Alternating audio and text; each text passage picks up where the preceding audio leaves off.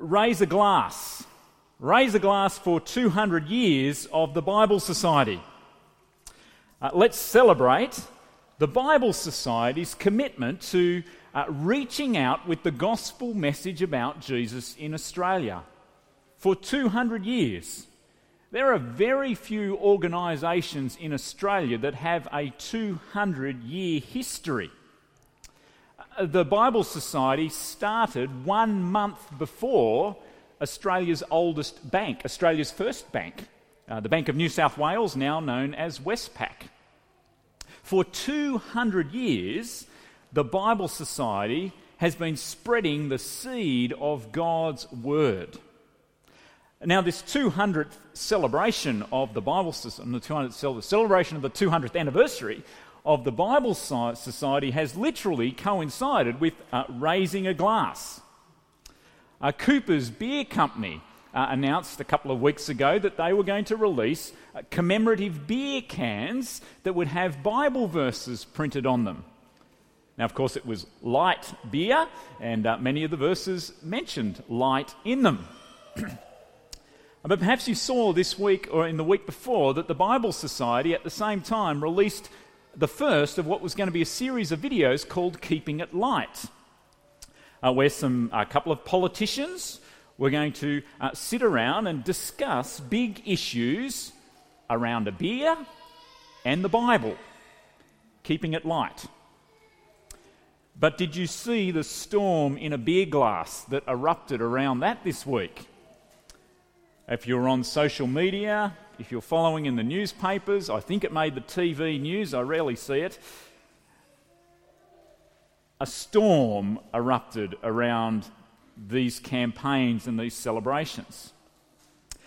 Now, the Bible Society will be criticised for their association with beer and this media campaign gone bad. You might have your own opinions about that. But through the midst of all this, what we should notice most is the hardness of the soil into which the seed of God's Word is being sown at the moment. What we should notice most is the hardness of the soil into which God's Word is being sown. The culture round about us is very, very hard to the gospel about Jesus. There's great opposition. And one of the sad realisations of this week is that reasonable discussion of the Bible in the public square is less and less tolerated. The culture round about us is very hard to the gospel message about Jesus. My big question this week, has been, will God's Word actually penetrate our hardened culture anymore? Are we just tossing seed onto the pavement? Our special concern and effort and energy here at New Life across terms 1 and 2 this year to be reaching out, are we wasting our time? Will the gospel actually take root and grow? Is it really worth giving my life to leading a gospel church like this one if we'll make no impact on the world round about us? Well, you and I need the encouragement of Acts. You and I need the encouragement of this true historical account of what God has done and is doing in His world. A world that is a hardened soil. Now, before we get to Acts 6, I want to take us to 2 other places in Acts to see God's Word spread when it looks unlikely. If you turn with me, please, to Acts chapter 19. In Acts chapter 19, there's a threat to the Word of God reaching out. The Apostle Paul, the missionary Paul, the church planter Paul, he is handing over his church planting work to the next generation. And amongst this next generation, a group known as the Sons of Sceva, rather than following in Paul's gospel agenda, seek their own superstitious agenda. And they try to do things with evil spirits by invoking the name Jesus. They invoke the name Jesus like it's some kind of magic word that they can use to manipulate evil spirits. It's kind of a first century version of Avada Kedavra. But their invoking of the name of Jesus in a superstitious kind of way has disastrous consequences. You can see there in verse 15, verse 16, Acts chapter 19, these disastrous consequences. The evil spirit actually jumps on them, beats them up so badly that they go running away naked and bleeding. Now this has such an impact on the other believers, some of who were dabbling in sorcery, that they give up their sorcery, they give up their superstition, they burn their spell books. And the result? Well, superstitious fakery does not advance, but rather the word of God spreads. Verse 20. Verse 20, in this way the word of the Lord spread widely and grew in power. If we go back to Acts chapter 12. Acts chapter 12. In Acts chapter 12, there's a political ambition that threatens the word of God reaching out. Acts chapter 12, King Herod stands against the church. He stands opposed to it. Verse 1, he arrests some of the believers. Verse 2, he kills James. Verse 4, he puts Peter in prison. While King Herod stands against the church for his own political ambition, God stands against Herod. Verse 7, Peter is rescued from prison. And then in verse 21, we read this. Follow along, please. Acts chapter 12, verse 21. On the appointed day, Herod, wearing his royal robe, sat on his throne and delivered a public address to the people. They shouted, "This is the voice of a God, not of a man."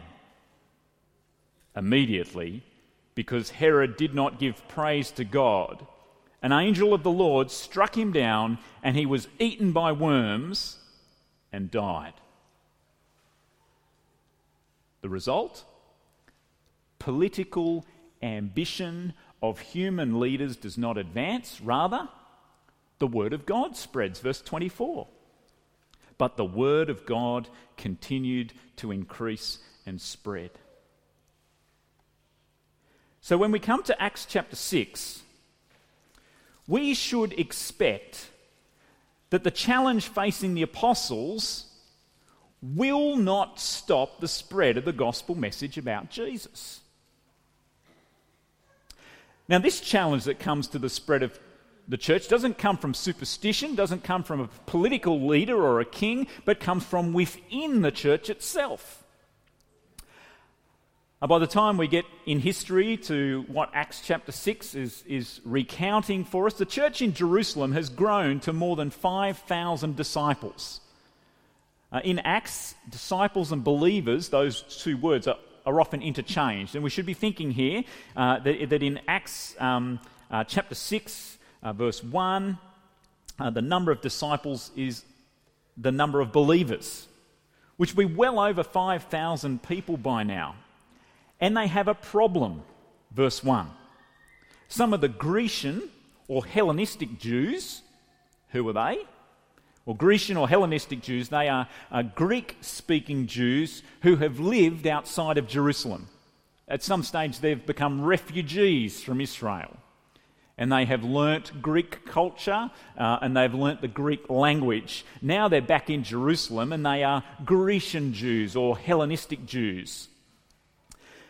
They complain against the Hebraic Jews. Hebraic Jews are Hebrew-speaking Jews, those who have born and bred in Jerusalem and have always spoken Hebrew.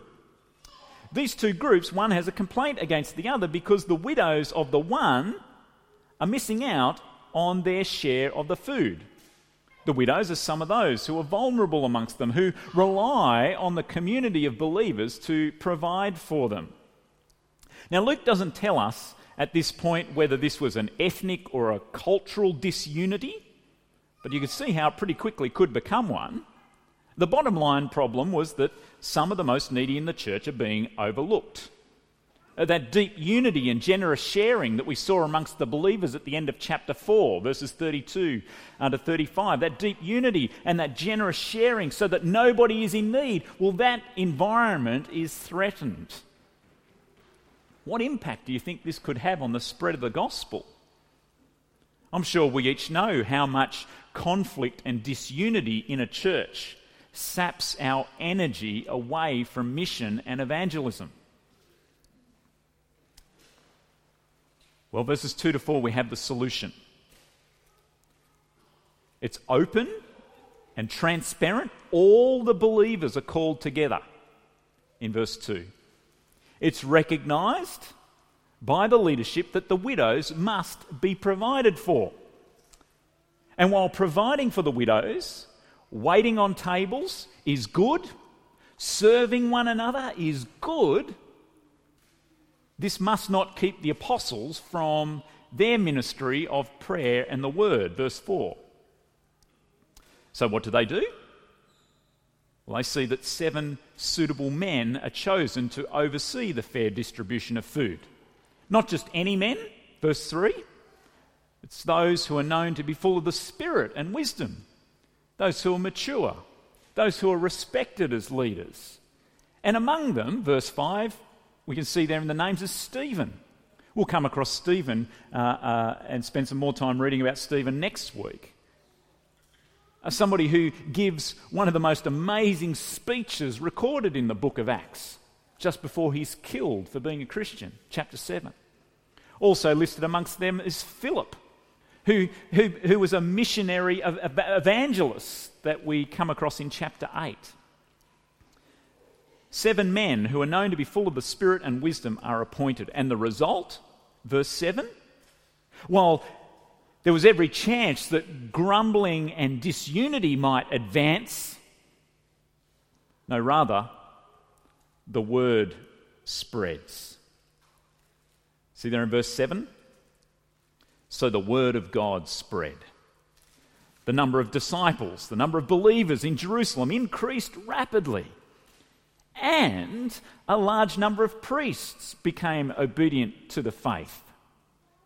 The seed of the gospel message about Jesus even took root in the Sanhedrin. The very group of priests who in chapter 5, verse 40 in particular, the very group of priests who flogged the apostles and ordered them to not speak in the name of Jesus.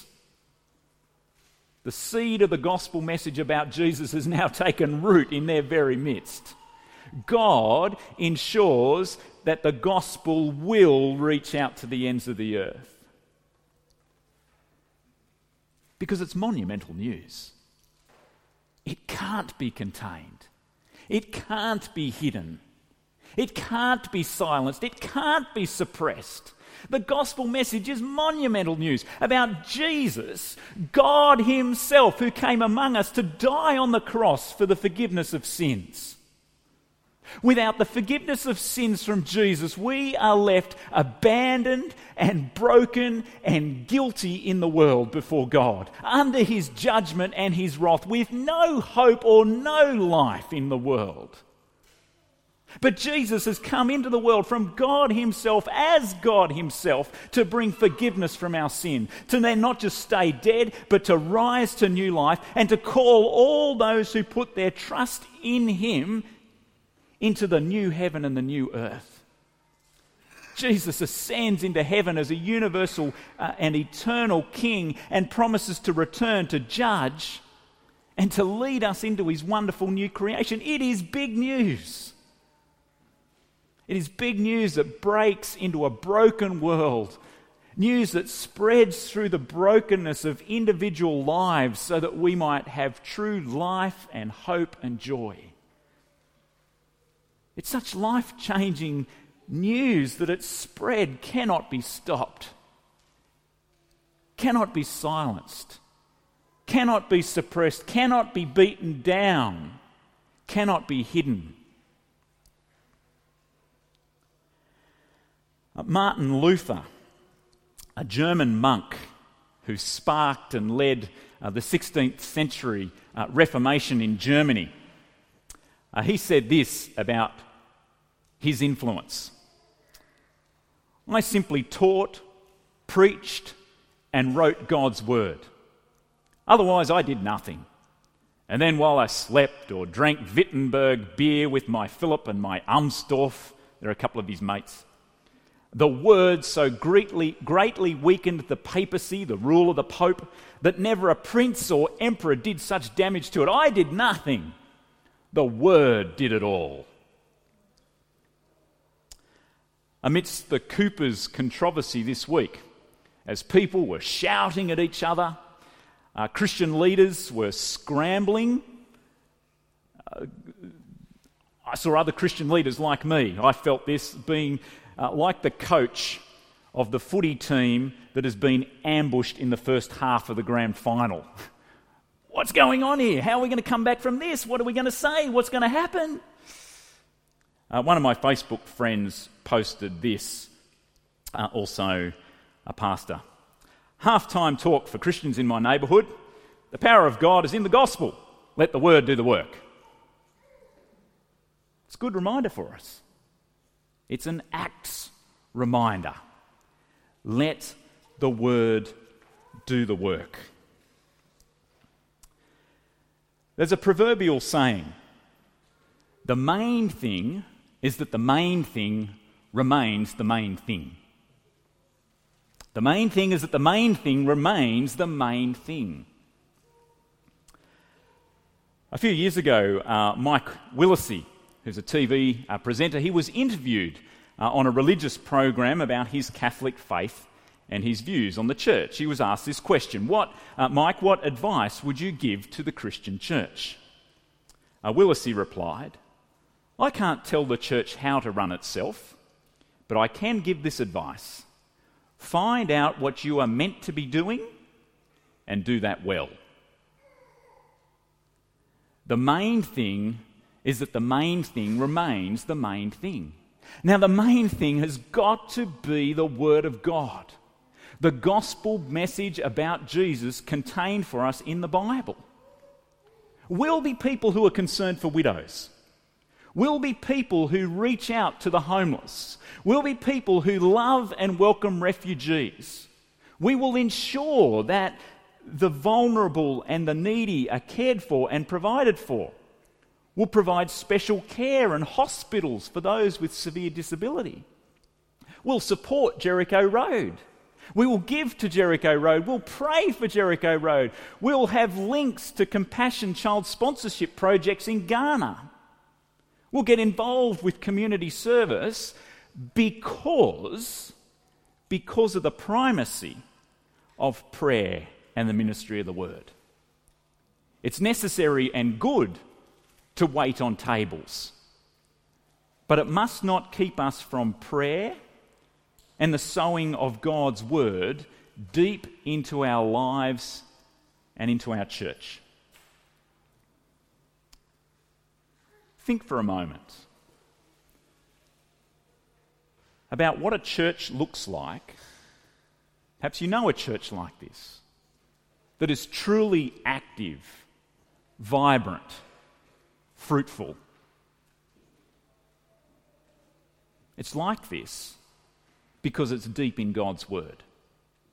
It'll be a church that reads and listens with prayerful and expectant engagement. When was the last time you engaged with the Bible here at church or in a small group in a way that changed you? When was the last time that you were stopped in your tracks? When you were picked up, turned around, humbled, encouraged, strengthened, overwhelmed, spurred on?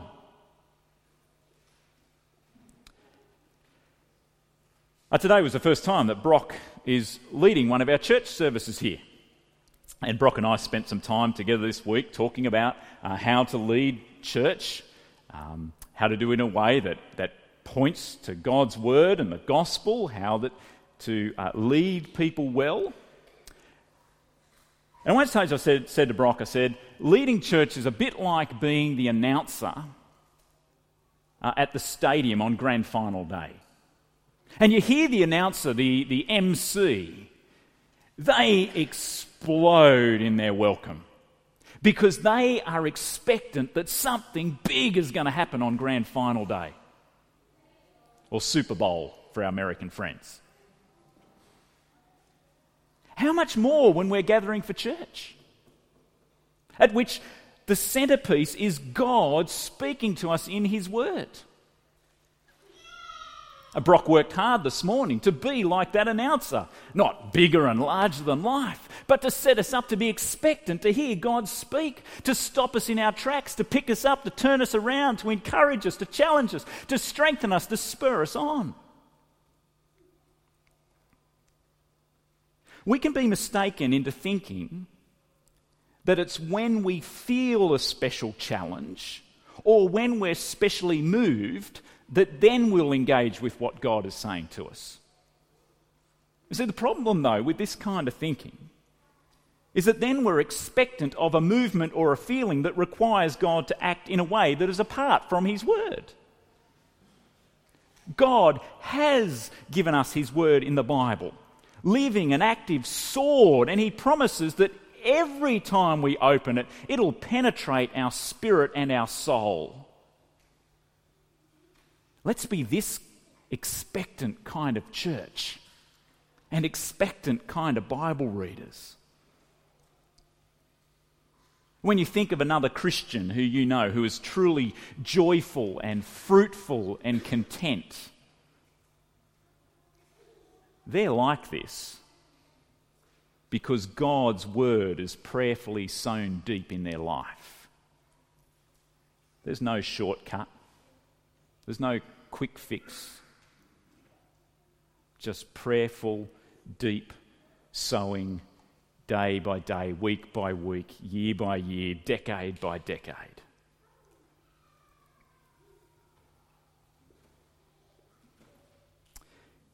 In Acts, we see that it's as the Word takes this deep root in believers, that as the Christian community is deeply affected by the gospel message, that then the Word of God overflows and spreads. What we see in Acts is that as Christians and Christian community is deeply affected by God's Word, that the gospel message overflows and spreads out.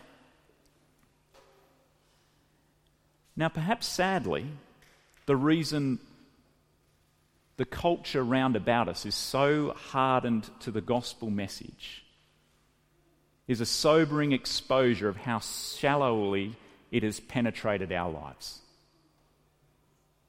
Me included.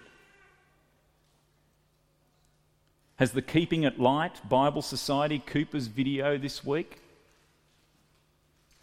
exposed that the reason that the community round about us is so hard to the gospel is because it actually hasn't penetrated very deep into our own lives or our Christian community yet?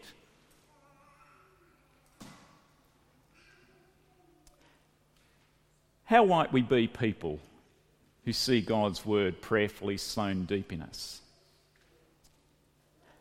Benjamin Franklin, who was a US president, he was very concerned for virtue and developing good characteristics in his own life. He recorded in his autobiography that he sought to grow himself in 13 different virtues. And he made up a plan and a little table and a chart that he would keep in his diary with these list of 13 virtues and the days of the week. And every time he didn't achieve one of those virtues during the day, he'd put a little black spot there so that he might give diligent attention to it. In our staff team this week, we came up with a little similar plan for ourselves. 14 verses in 14 days. 14 verses in 14 days. Here's what I want to encourage you to do. I'm going to try and do it as well. Find in the Bible promises and characteristics that you'd like to know and have take deep root in your life. 14 verses. Find 14 verses that capture promises of God that need to take root in our life. And some verses that look at characteristics that you know you need to see grow in your life. And then pick 14 verses and across 14 days, 2 weeks, read, meditate on, reflect on, and pray through one of those verses each day, around the 14 days.